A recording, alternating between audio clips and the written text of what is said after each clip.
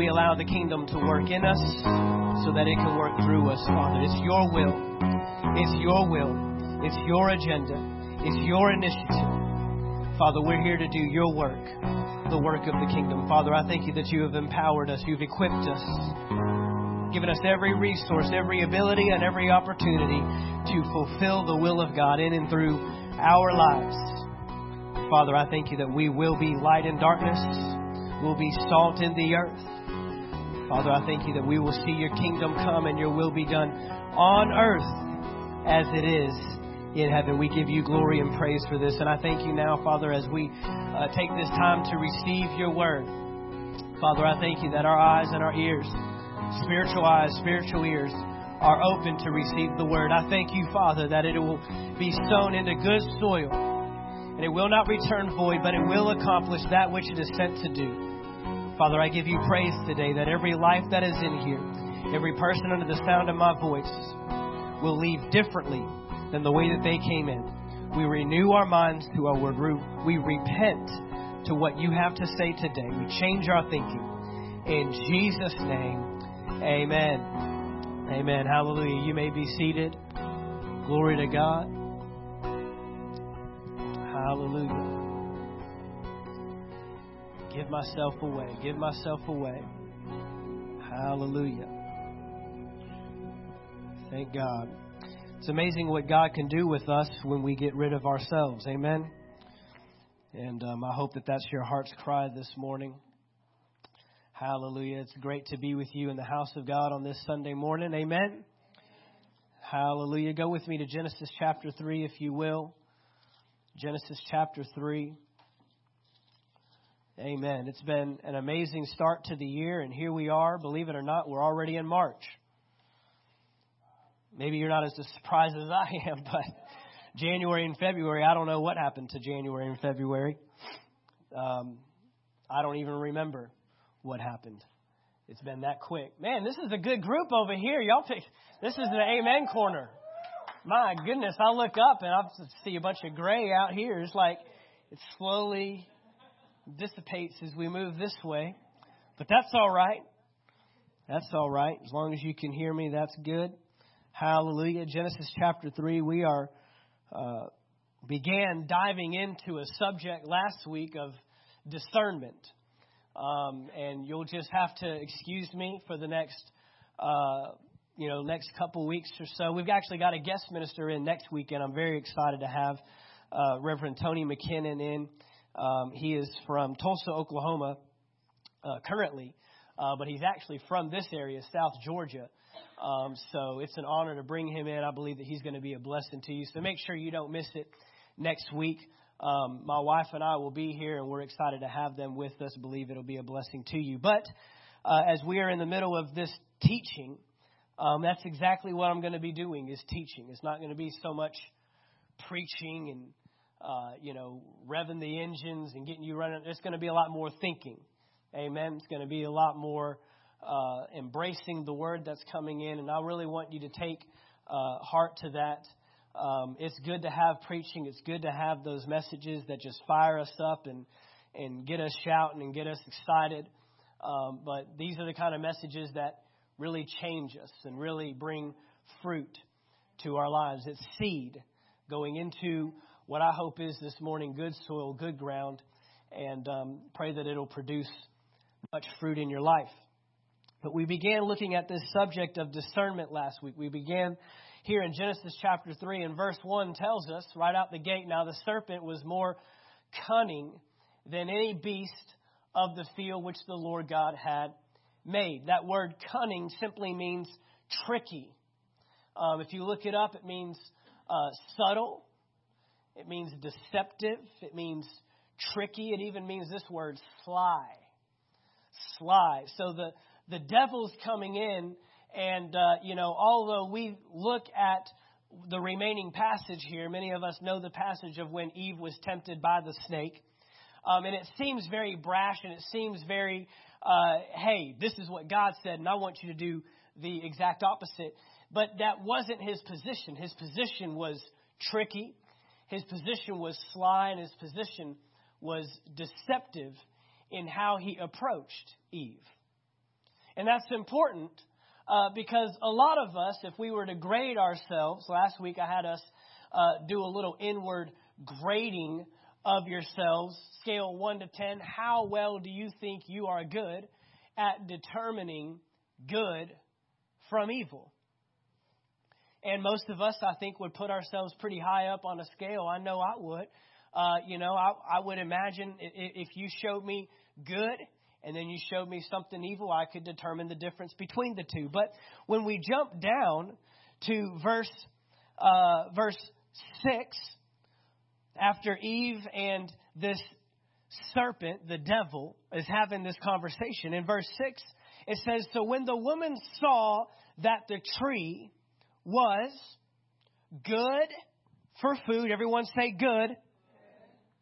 When she saw that it was pleasant to the eyes, everyone say pleasant. And when she saw that it was desirable to make one wise, everyone say desirable.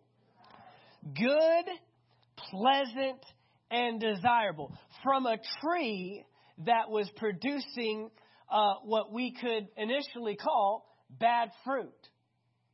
Bad fruit. Why? Not because of what it looked like, but because of what it would produce in your life. Not because of its outer resemblance, but because of what it contained on the inside of it. Because of what it would produce in our lives if we took of its fruit and ate. So this issue of discernment, this issue of determining good from evil, even though on the outside we think, oh yeah, I could easily discern. Discerning means to divide. It means to determine. It even means this. It means to discriminate. Is literally what the word discern means. But yet, it wasn't the evil of the fruit that Eve was attracted to. It was the good. It was the pleasant. It was the desirable. On the outside, it looked just like all the rest of the fruit in the garden, by which God said, you can eat of those trees. So apparently we need an ability as believers in these last days to determine good from evil, not based upon what it reveals on the outside, but based upon what it produces on the inside. Apparently there is a need. There's a need to go beneath the surface. Now, why was this tree evil in the first place? It was evil because God said, do not eat of it. See, what God forbids does not have a blessing attached to it. If it's forbidden by God, regardless of what it looks like on the outside, regardless of what it feels like, regardless of what we think it might even produce in our lives. Because let me ask you this, when Eve ate of the fruit, did her knowledge not open up? Did her knowledge not expand? And did she now understand good from evil? Absolutely she did. It produced even the very thing that the devil said it would produce. So this makes it a little trickier. This makes it a little harder to discern. Proverbs chapter 14, verse 12. Proverbs chapter 14, verse 12. There is a way that seems right to a man, but its end is the way of death. Just because it starts out like it all starts out, just because it looks good from the beginning, doesn't mean that it will be good in the end. Doesn't mean that it will produce the same result as the thing that God has allowed us to partake of. So how am I supposed to know the right way from the wrong way when the wrong way seems like the right way and when the right way seems like the wrong way? This sounds pretty difficult now. See, you've been knocking Adam and Eve all your life. Thanks a lot, Adam. Thanks a lot, Eve. I mean, anybody could know, don't eat of the fruit. Anybody can make that decision, but you just had to go and eat of it. You just had to eat of the fruit. And now we're all in this mess down here because of what you did. Thanks a lot. And now we find out it might not have been as easy as we thought. Maybe the devil, maybe the enemy was a little trickier in his scheme, right? Ephesians chapter 4 tells us that we've got to be careful for the scheming devices. Ephesians chapter 6 tells us you got to be aware of the devil's scheming attacks. Why? Because he's putting a plan together. He's not all that it seems. The Bible says that he roams around like or as a roaring lion seeking whom he may devour. But he's sneaky in his approach. We've got to be a church in these last days that are able to discern, able to determine what is right and what is wrong. Isaiah actually even gives us a command here. Isaiah chapter 5 verse 20. Woe to those who call evil good and good evil. Do we not see that happening in our world today? Who put darkness for light and light for darkness. Do we not see that happening in our world today? The church is being knocked today for standing for truth. And if you're not careful, you'll seem very much like you're the enemy rather than you're on the right side. It'll begin to wear on you. You watch enough news and you listen to enough to how the world can make the wrong thing seem right. Like how dare we discriminate, and how dare we tell individuals that have gender confusion, how dare we discriminate them from using a certain bathroom? I mean, we are raising questions today in this culture that we've never had to ask before. Just have a men's room and a women's room and just pick one and go to it based upon your birth certificate or science. Isn't it amazing that these individuals want to throw out science when it comes to determining what gender you are, but yet they want to try to use science to disprove God? Why? Because we're caught up in trying to make the wrong thing the right thing and the right thing the wrong thing. It's the world we're living in. How dare? Woe to those who call evil good and good evil, who put darkness for light and light for darkness. Who put bitter for sweet and sweet for bitter. Could it be possible in these last days that we cannot tell the difference between two things that directly oppose each other? That are blatantly contrary to one another. Light and darkness, it should be easy to identify that. Good and evil should be easy to identify that. Bitter and sweet should be easy to identify that. But could it be in these last days that we don't know the difference and we're accepting the opposite choice in our lives, in our world? So we went over to Hebrews chapter 5. Hebrews chapter 5. And the writer of Hebrews speaks to this degree. He starts off in verse 11. He says this, of whom we have much to say and hard to explain. You know, there's a passage over, cannot recall off the top of my head where it's found. I want to say it's found in Timothy. Paul was writing to Timothy and he said that there would be many false prophets arise. And he even said this, that in those last days that people, individuals, would draw teachers to themselves. Listen to this now. They would acquire and accumulate teachers unto themselves because they have itching ears in the last days. Guys, in the last days, we are not going to have a shortage of teachers. They will be in a great supply.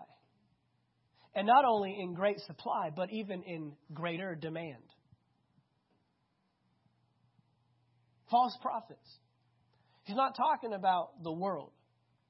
He's talking about in the church. He says, of whom we have much to say. We're never going to have a shortage of God's revelation in our lives.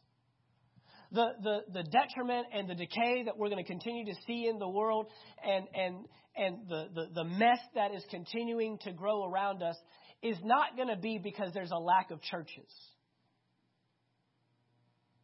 Are you understanding this? We're grabbing a hold that it's not the lack of sites as this one, where people are receiving the word on Sunday mornings, or the Bible is being preached and taught. And people are going to even accumulate. They're going to go looking for more teaching and looking for more preaching. And maybe I'll listen to this guy, and maybe I'll listen to this individual, and and we have this available to us more so than ever, because you can sit in this service today and you can have 4 other preachers you can want to listen to throughout the rest of this week.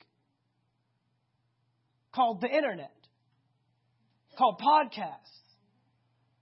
Called television. We're not going to have a shortage in the last days. We're going to have too much in the last days. I mean, we're seeing it now. There is too much information available to us. The amount of information, the amount of resource that is available to our culture today. I'm a big history guy. My wife and I, we just got back from New York City. We were in the Big Apple all week. Got out just before it got freezing cold. It was cold, but not as cold as it is now. Got out just in time. And she's been to New York before, but this trip probably wasn't as exciting for her as her other trips, because she likes to shop and try out all the different, foodie places. And really, I just wanted the history. I just wanted to know about this building and this place and this street. And so we were taking these tours. We went to the Museum of Natural History there. And I'm just eating it up. And I know that she's just like, when are we getting out of here? How much longer? I'm hungry. But I just love the history. And it just bogs my mind, the stuff that was happening in this city in the 1800s, early 1900s, with not near as much as we have at our disposal today. These buildings that were built and the thought that went into every little detail of this entire city, this entire landscape, just blew my mind. But they didn't have the internet. They didn't have Facebook. They didn't have, any knowledge or any resource you want. They didn't have Google.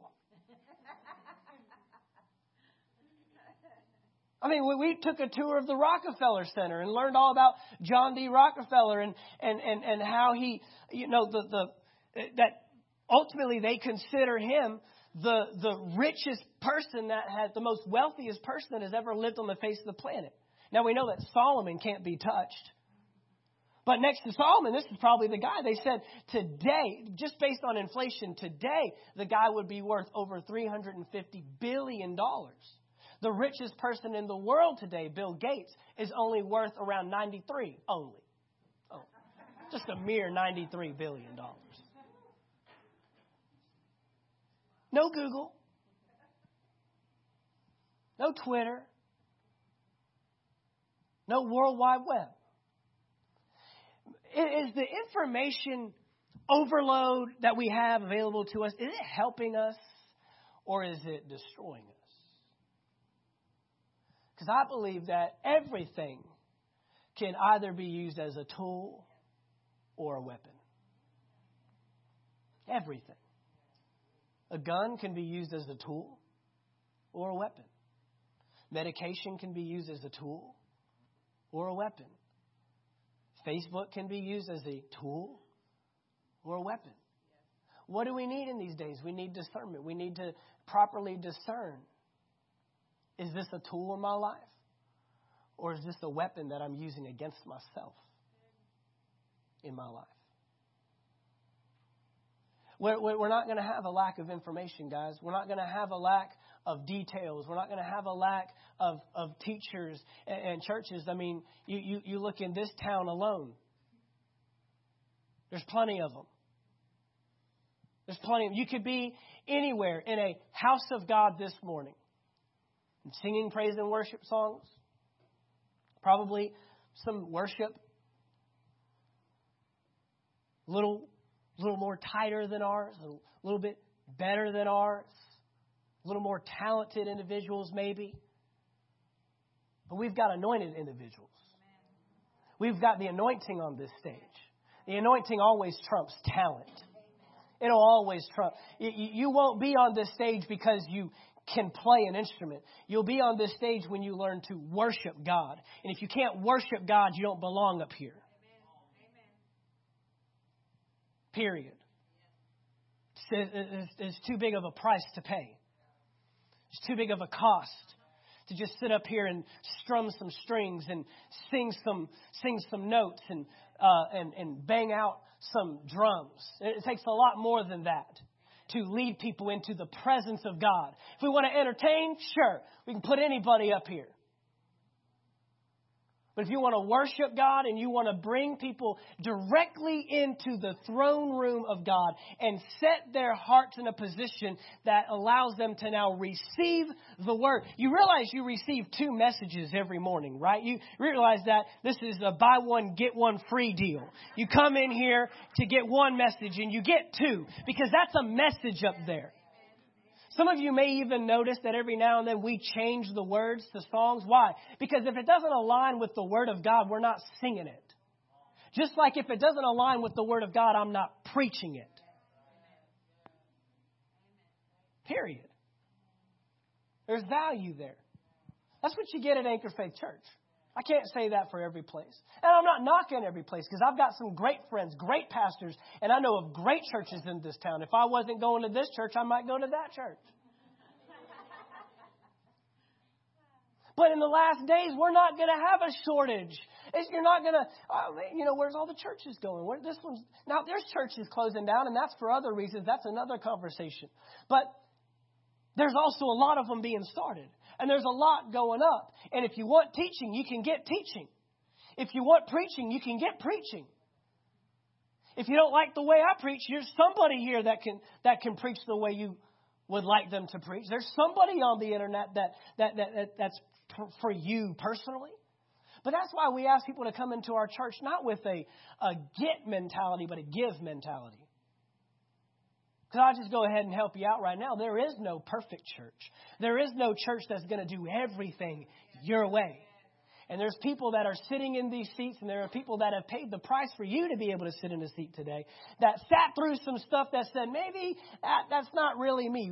Anybody here in this room right now that sat through when we didn't have a praise and worship team? Are you in here? Yeah, you're throwing your hands up. You're praising God. You're like, yes, Jesus. Thank God for the praise and worship team. Because there's individuals in this room that sat through when we had a computer track playing.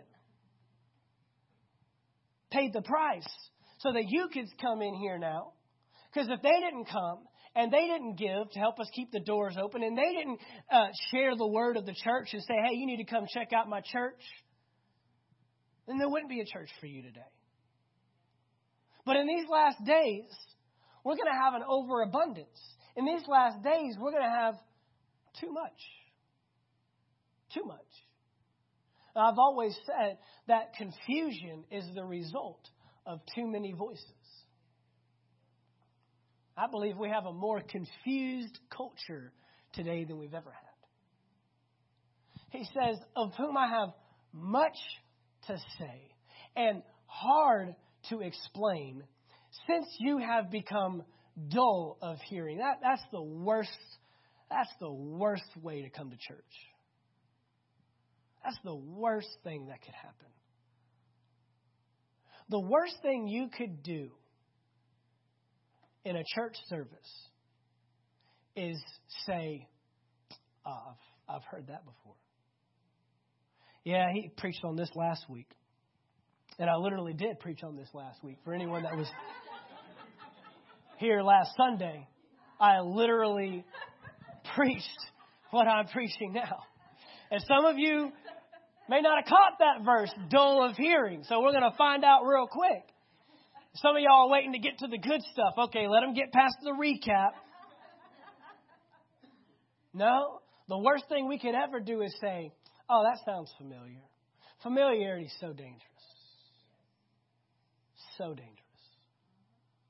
May we not become familiar. Verse 12 goes on to say, for though by this time you ought to be teachers. You ought to be teachers. You ought to be able to teach others. You ought to. Expectation.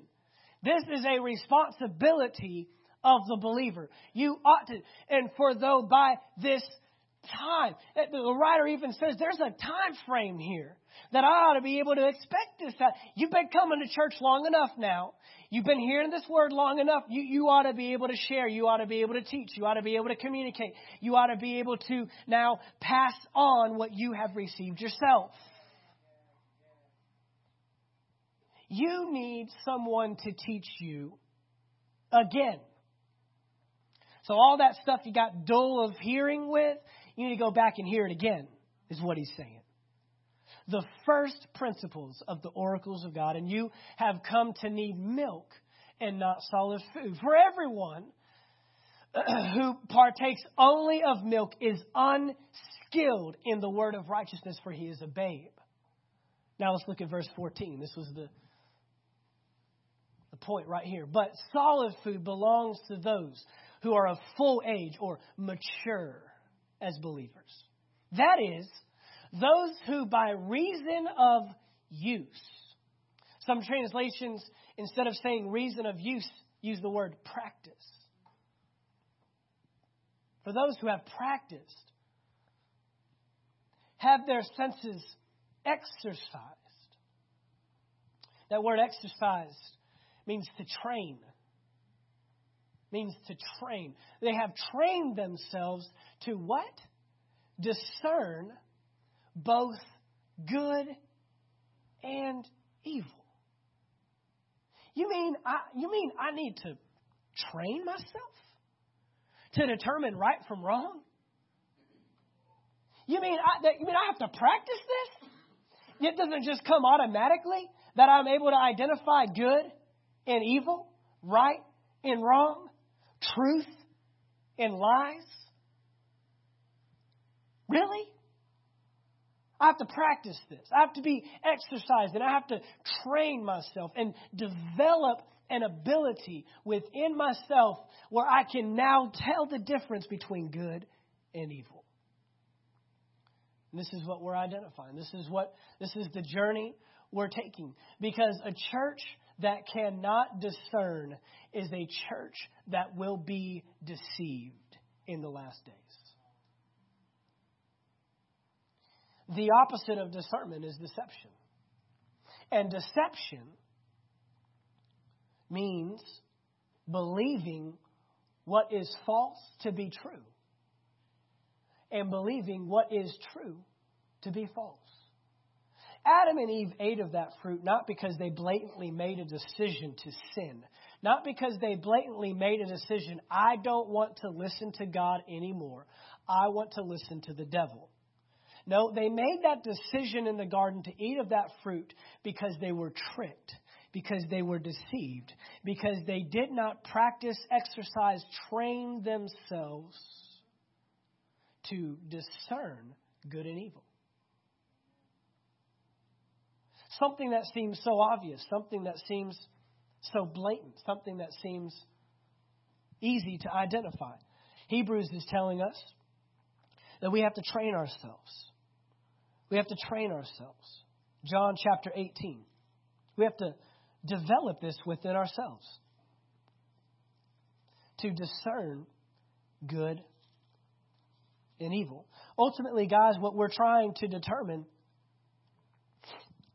is that there is a good, and then there is a good that only comes from God. And that's the difference. That's the difference. What happens when good and evil look the same? What happens when the truth and the lie sound the same, resemble one another very closely? What happens when right and wrong are confused? Light and darkness. I mean, I know my Bible tells me that light cannot abide with darkness. I mean, it's pretty simple fact if you just look at it naturally. turn the lights off, and turn on even the smallest light in the midst of darkness, and you'll see it. You don't even need that much light to identify light from darkness. And there is no such thing as darkness overtaking light. It's impossible. You can't make it dark enough. Right? Oh, if we could just get it darker in here. No, you have to get rid of the light. Darkness will never overtake light. Can't happen. But what happens if the devil has figured out, okay, the lie and the truth, I'll never be able to align them. But maybe I can make them look the same. What happens is the devil sees light and darkness and says, okay, I can't get the two to join together. But maybe I can disturb their ability to determine which one's light and which one's dark. Maybe I can inhibit their ability to process. And the ability to discern is the ability to see what we would call the spirit of a thing. You know what I mean by that? No? Okay. When I say the spirit of the thing, I mean the thing that you cannot see. Everybody in this room right now, you are a spirit, you possess a soul, and you live in a body. You are a three-part being. I told you we're going to teach, and we're going to teach. You are a spirit. That means the real you we cannot see. The spirit is an unseen realm. You cannot see it. You cannot contact it physically. So there's a real you that we cannot see. You possess a soul, which is your mind, your will, and your emotions. And then you live in a body, which is what we all see. So when I say the spirit of a thing, I mean not just what it looks like on the outside, but now we're talking about motives, and we're talking about intentions, and we're talking about the spirit behind the thing. See, we're in a world today where we take everything for face value. We take everything for what it looks like on the outside. And we don't question the motive.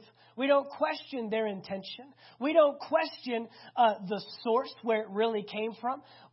Just go check out at Publix and read the magazine articles. The world is nationally inquiring on why Brad Pitt and Angelina Jolie broke up.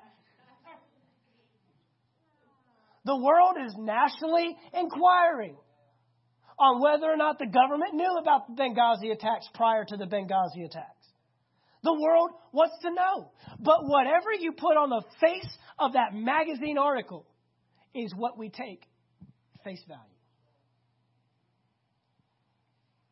Whatever we see on CNN, whatever Fox News tells us, whatever NBC says, we just, man, can you believe that?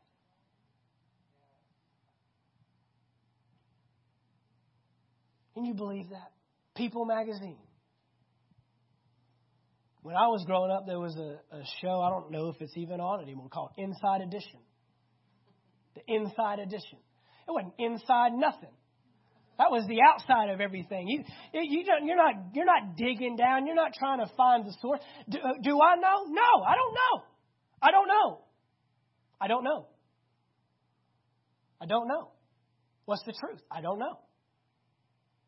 Because we have made a grave mistake in our world today by making truth a piece of information. And I just got done telling you that truth, or I just got done saying that information will be in abundance. And we think truth is merely info. If I can just get enough info. That's why we want to be in the know, right? Want to be in the know. I got to know. Well, are you wanting to know something? Or are you wanting to know what Jesus alluded to in John chapter 18? If we're going to learn to properly discern, we have to be able to properly identify truth. Today, I'm just going to give you, I really don't have an outline for all of this, so you're just going to have to go with me. But I guess today would be point number 1 of how to properly discern in these last days. How can we train ourselves, exercise in our ability, and practice discernment? Step number 1, here we go. John chapter 18, verse 33. Then Pilate entered the praetorium again, called Jesus and said to him, "Are you the king of the Jews?" He's wanting to know information. Everybody is saying, this guy says he's the king of the Jews. Jesus is on trial. He's been handed over for treason. He's been handed over. And they want to kill him. They want to destroy his life because he's walking around calling himself a king. So Pilate says, all right, man, here we are. I have the ability to save you or to put you to death. Are you the king of the Jews? And so we're ending a conversation in verse 34.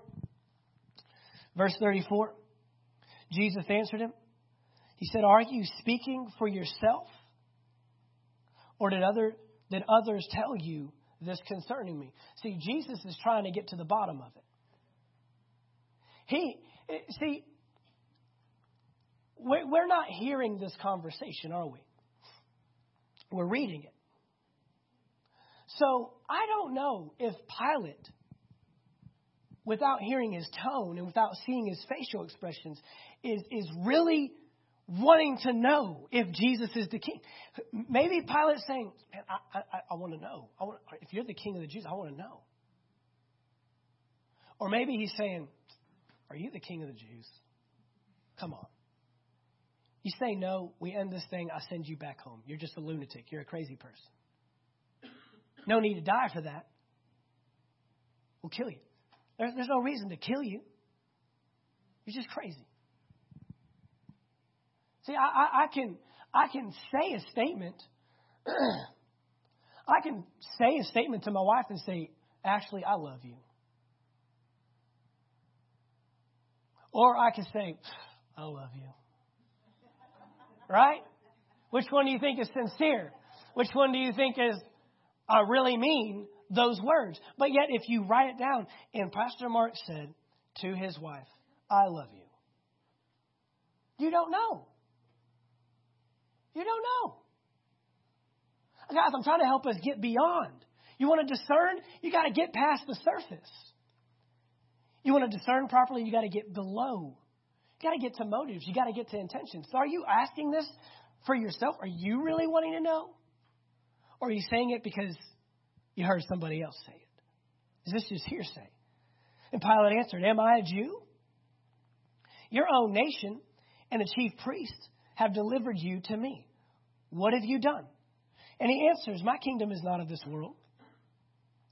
If my kingdom were of this world," if somebody could get me a bottle of water, that'd be awesome. "If my kingdom were of this world, my servants would fight so that I should not be delivered to the Jews. But now my kingdom is not from here." Pilate therefore said to him, "Are you a king then?" He's asking.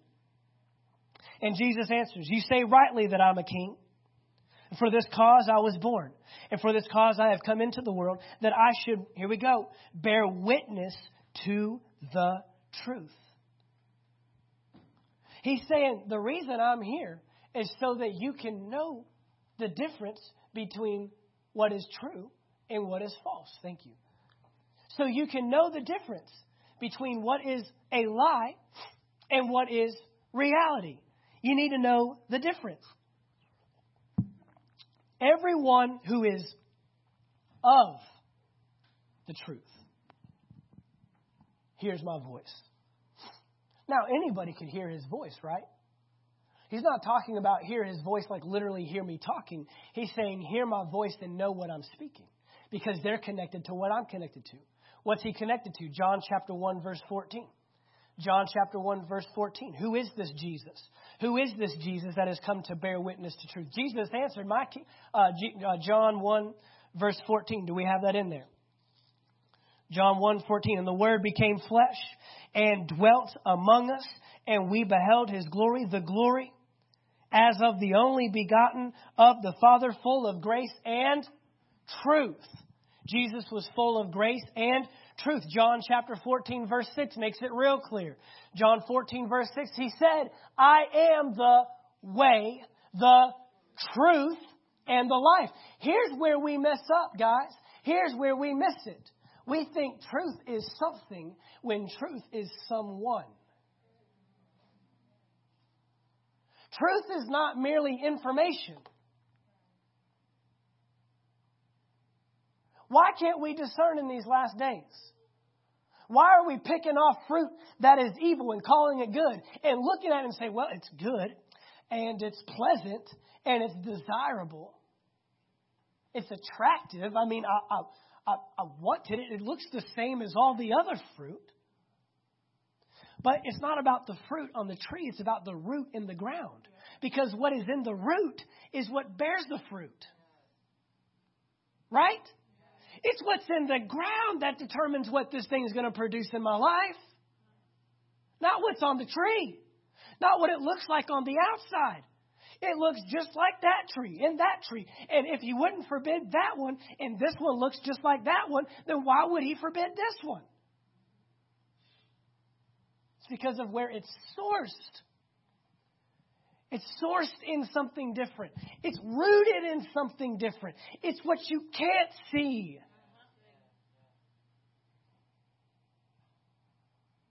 So we have a problem discerning because there's no relationship. Why do we disregard truth today? Because there's no relationship to it. It's easy to look truth in the face and say, that's not truth. When you're not connected to it in a relationship. But when you have a relationship with truth, who's the truth? Jesus. Jesus. If we don't know Jesus, we don't know truth. You can't know something until you know someone.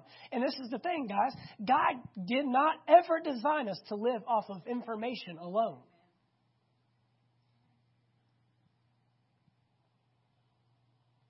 He designed us to live off of revelation. And revelation only comes with relationship. Only. You can't receive revelation without having a relationship to it. It has to be revealed to you, and you have to be connected to the source from which the revelation is coming from. The reason why we just gulp down information is because we're not connected to the source it's coming from. It's not a question we ask anymore. And the Bible tells us, the Bible warns us, many will fall away from the faith. Will fall away from the faith. Why? Because there wasn't a relationship in the first place. There is a day, we're living in it now, where truth will no longer be desired. We're seeing it now. We will accept information.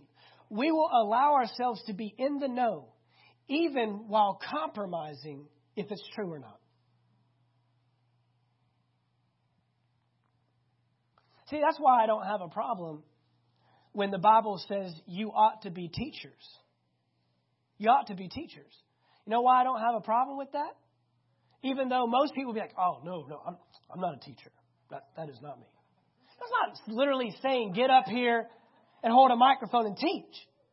But you know why people have a hard time with the fact that it's now your responsibility to share the gospel and it's not all up to the pastor? Hello. Fivefold ministry is here to equip the saints for the work of ministry.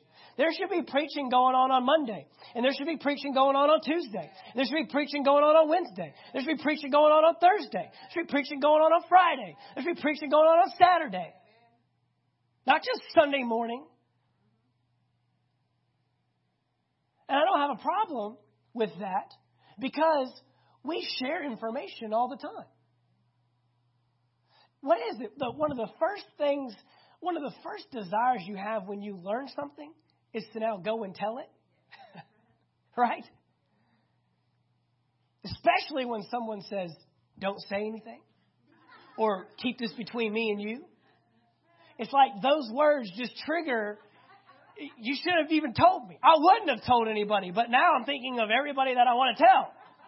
And I don't even know why I would tell them that. It's not even relevant. But I just want to share what you just shared with me because you told me not to say anything.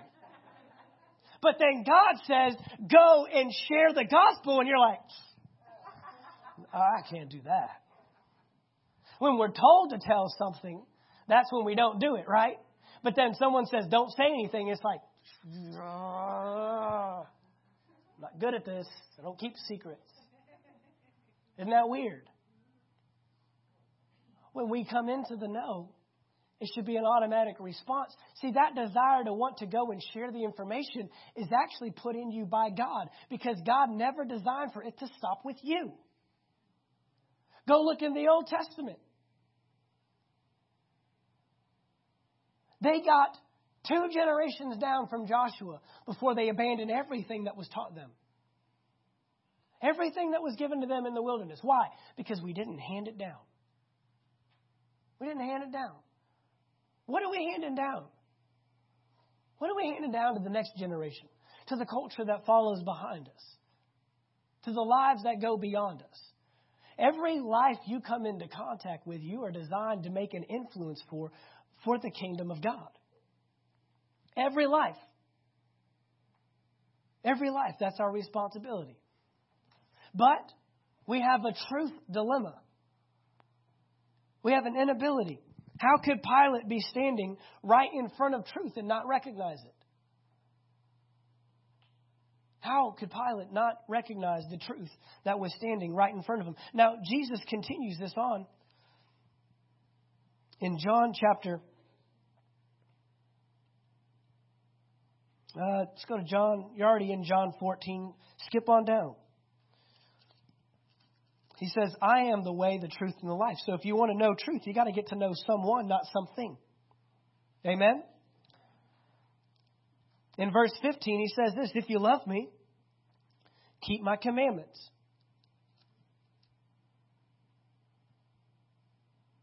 And he says, and I will pray the Father, and he will give you another helper. That word another means the same as, just like me. The Holy Spirit is not like second tier. He's not on the second string like Jesus was first string, and then Jesus had to leave the game, and so let's throw in our second string. Let's get the next guy in there if he can do it. No, the Holy Spirit was the exact representation and duplication of Jesus himself. Another, the same as, just like me. Another helper. That he may what? Abide with you forever. The Spirit of what?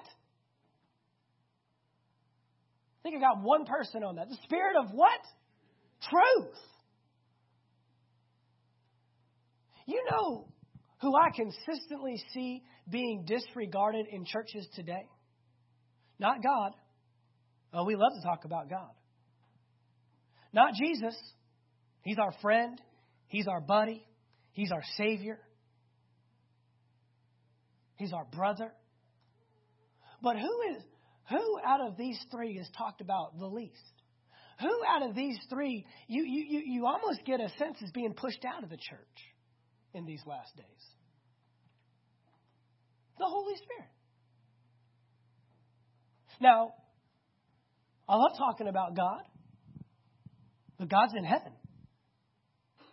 I love to talk about Jesus and all that he made available for us. But he's in heaven too. And the one we talk about the least is the one that has been sent to abide with us forever. The Spirit of truth that lives and resides in each one of us. And he gets no credit. And we wonder why we have such a hard time recognizing truth. Because we don't have the Spirit, the under of truth. The Spirit of truth. Not the face of truth. Not the surface truth. Or as we saw last week, the fake news.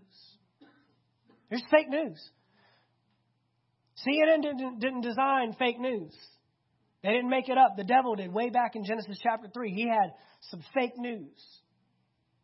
What can I get you to grab at? What can I deceive you with? What can I be sly and scheming with? But then Jesus says, it's to your advantage. He goes on to say this in John chapter. Well, no, let's stay there. John 14, verse 15. He will give you another helper. He may abide with you forever. Verse 17, the Spirit of truth, whom the world cannot receive. The world cannot receive the Spirit of truth, because it neither sees him nor knows him. That word knows means relationship. It's the same word to know as they used in the Old Testament when a husband would know his wife intimately. Could it be that our intimate relationship with the Holy Spirit is prohibiting our ability to discern truth in these last days? It neither sees him nor knows him, but you know him, for he dwells with you and will be in you. Can't get much closer than that. Can't get much closer than that. The Spirit of truth. John 15, verse 26. But when the Helper comes, whom I shall send to you from the Father, the what? Come on now. You got to get this. The Spirit of truth, who proceeds from the Father. Proceeds. What's that? That's where it's sourced. It's not just the fruit anymore.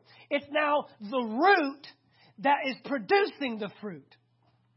The Spirit of truth that proceeds from He is founded and He's grounded in the Father. That means He won't say anything on His own. He won't do anything on His own. If the Holy Spirit is talking, it might as well be God speaking directly to you. The Spirit of truth who proceeds from the Father. He will what? Testify. Anybody ever seen a movie? Maybe you have even had to testify on the stand for something. What do they want the most? They want eyewitness accounts. They want a source that was there directly. You didn't just hear about this. You're not looking at alibis, but you're just saying, this is literally what I saw. He did it. He done did it. I was there. He did it. I saw it. That's the greatest source. That's the greatest source. He says He will testify of me. We go over into John chapter 16. John chapter 16. I pointed this out before, but just to highlight once again, John 14, 15, and 16 are Jesus' last words to His disciples. Jesus' last words to His disciples. You know that when it's your last word or something that, this is what I'm leaving you with, it's important stuff. We're not just shooting the breeze. We're not just talking about casual stuff anymore. We're talking about the real stuff now. I'm getting ready to leave. You need to know some stuff.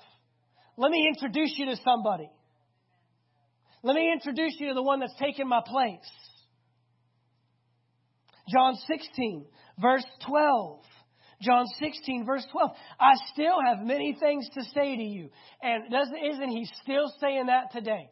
I've got so much to share. I've got so much to get to you. I've got so much to reveal to you. Isn't that what the writer of Hebrews just said? But you cannot bear them now. However, when He, the what? Spirit of truth, for the third time, has come, He will guide you into all truth. All of it. Not some of it. Not most of it. All of it.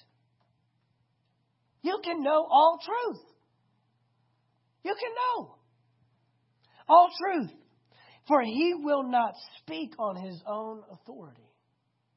Why? Because He proceeds from the Father. He's connected to a different source. But whatever he hears, he will speak.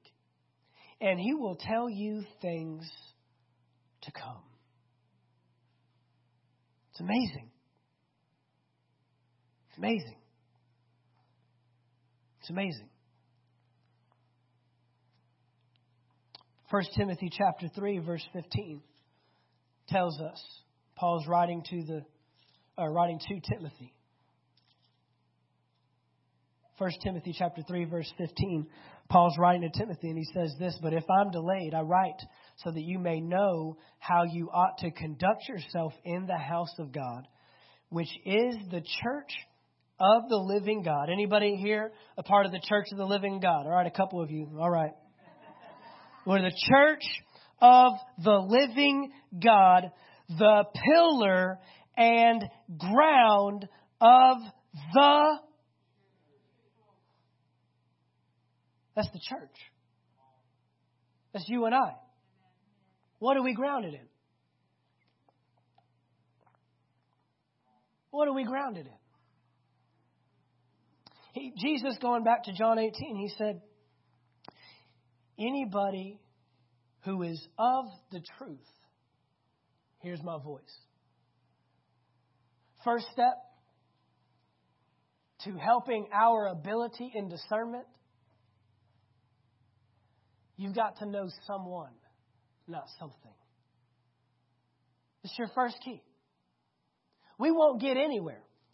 We won't get anywhere in our desire for truth if you consistently compromise the source from which it comes from. You won't get anywhere in your desire for truth, our practicing and our exercising and our training of ourselves to discern in these last days. Your discernment will be strongly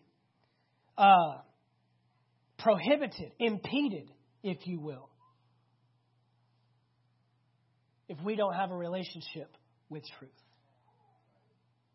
If you don't have a relationship with truth, if you just walk through this door every weekend just to check off a box and just to hear a good word and hear some good stories and maybe just receive a little bit of encouragement, but you don't desire to know the truth from which I am speaking to you from today, the one who we are grounded and founded upon, you will not have a life of discernment. You will live and lead a life of deception in every category. He will deceive you in your marriage. He will deceive you in your finances. He will deceive you in your home. He will deceive you in your purpose. He will deceive you in your relationships. He will deceive you in your own physical bodies. If you don't first desire a relationship with truth, the revelation of it, not just the information of it. If you came in here this morning to be informed, you came to the wrong place and you came for the wrong reasons. But if you came in this morning to be revealed, I need some revealed truth in my life. I need the revealer. I need the healer. I need the restorer. I need the redeemer. I don't need to just know about Him. I need to know Him and the power of His resurrection is what Paul said. The information's not good enough for me any longer. The church that's going to last in these last days is going to be a church that's not founded and grounded in information and all the different teachers you listen to and all the websites you visit and all the churches you've been to and all the knowledge you've accumulated. No, the church that's going to stand in these last days is the one that's going to be able to say, I don't just know something. I know someone. I know truth. I know the truth.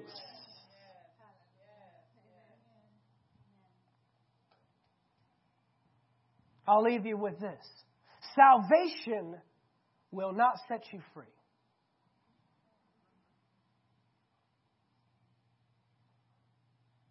Well, that sounds crazy, Pastor Mark. What kind of crazy stuff what are you talking about now? Well, Jesus said it Himself. He said, and they will know the truth. And the truth shall set them free. Maybe it's possible that we have saved Christians that are not set free because they no longer desire truth. They just desire a check on the box and information. And they go to God when they need something. But they don't live with God. It says He will abide with you forever. He will dwell with you. He will live inside of you.